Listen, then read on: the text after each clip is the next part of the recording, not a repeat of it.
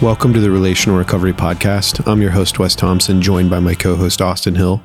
Today, we're in part 4 in our conversation. We hope you enjoy. So let's spend the next couple minutes talking about how we grow in our ability to be present. Because again, if we're going to be present with others, we've got to first be present with ourselves. We've got to be able to be present before God. Like, we've got to be able to tell the truth about what we're experiencing. And so I want to give some super practical, things, but also, I think the first thing we have to go through is just the classical disciplines, right? Of silence, solitude, meditative prayer, and meditative scripture reading.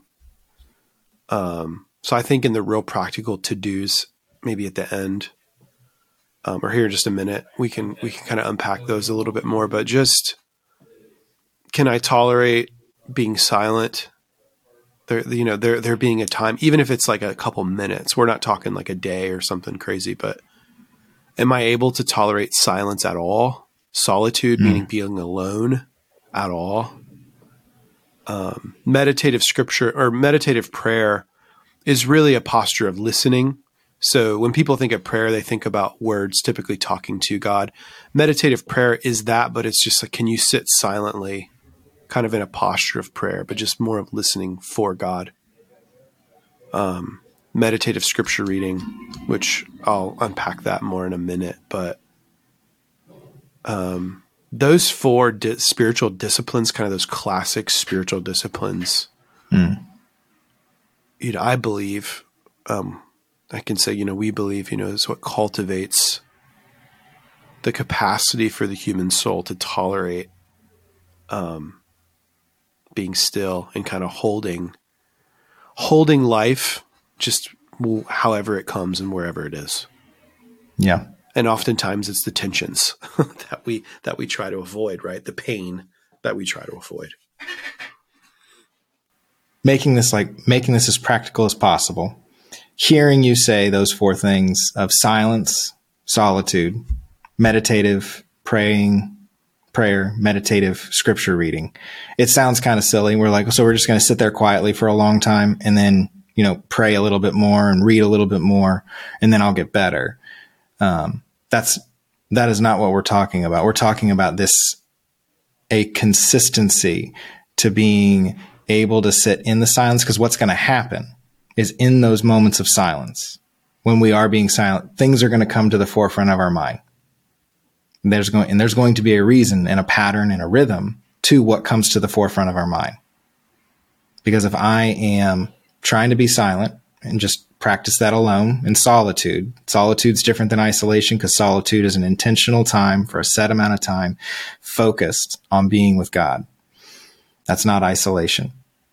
So whatever comes to the forefront, like just being with God, you're able to see like what is coming up, and there's going to be a pattern to it. And the same is true when we're doing contemplative listening prayer with God. Like, what is he bringing to mind? And then what am I seeing consistently when I am reading scripture? And you said you were going to unpack what contemplative scripture reading is. Yeah. Okay. Yeah. Before I do that, I think you're right, man. I think that the first thing that these spiritual disciplines do is they bring to the surface what we've been trying to push down. Yeah. So like, for example, like, go try it. I think anyone listening, if you're like, what does that mean? It's like, go try to be quiet. Go to a place by yourself and try to be quiet for 15 minutes. Mm-hmm. And if you've never done it, I would guess, and if you kind of have a chaotic mind, and what I mean by that is probably, monkey mind, just thought to Bounces. thought. You struggle to think clearly and slowly. You struggle to slow down. What I'm guessing will happen is you might experience some anxiety and stress in trying to be quiet, because those thoughts, those possibly, we could call them temptations, maybe, memories, emotions, all these things, several or one of these things might start to bubble up. And, now you're kind of have to facing all that stuff or that thing that you've been reluctant to deal with, or you haven't dealt with, or you don't know how to deal with. Mm-hmm. The silent solitude, meditative prayer, and scripture reading, they kind of bring up all that stuff. And when we talk about those things allowing us to grow, well, if we have a regular rhythm and routine of doing those things, then we're regularly dealing with ourselves. And by regularly dealing with ourselves, we're going to be healthier. But when you start, it is tough. It can be tough. And so there's 6 things I wrote down. So feel free to add or whatever. But if you're just getting started and you're like, man, I want to grow in presence, but this feels and sounds a little overwhelming. I think the first of the 6 I want to start with is what I've found to be helpful for myself, but also for a lot of people that I think they're just getting started. And that's a sensory walk. And I think now's a good time to talk about it because the weather's, at least where we're at, the weather's getting nicer. A sensory walk, like for me, when I'm most anxious and stressed out, and there might be a season or a week where I just get an extraordinary amount of bad news or trouble, or just feeling I'm not sleeping well and just feeling it. A sensory walk's really helpful. And what that looks like for me is I put in headphones. I usually put on some like ocean noise, waves, and I'll just like go on a walk outside. I've got a path. I can literally envision it right now.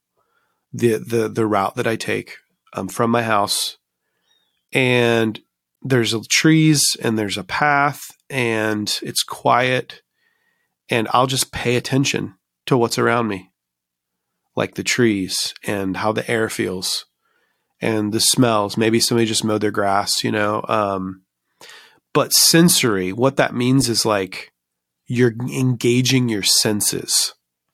I'm paying attention to what I'm smelling and seeing and hearing. If I've got headphones in, I might be hearing those waves, but if not, I might be hearing a dog bark or something. But you're being present to all these senses that you're experiencing. And then you're engaging your body because you're on a walk. So you're breathing and you're feeling your legs under you. If you're hearing this for the first time, that might sound weird, but it really is soothing, and it really does bring you into the present moment. Mm-hmm.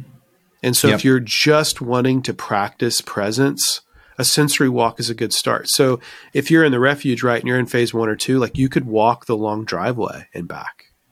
Yep. And what a beautiful view of just the field around you, the open air, the trees in the distance, and just take it in. Mm-hmm. And just be there. Just be right there. Don't think about your family. Don't think about, the problems you've left behind. Just be right there and take in what's around you. That's what a sensory walk is. Thanks for listening to this episode of the Relational Recovery Podcast. We'll be back tomorrow with part 5 on our conversation. We'll see you then.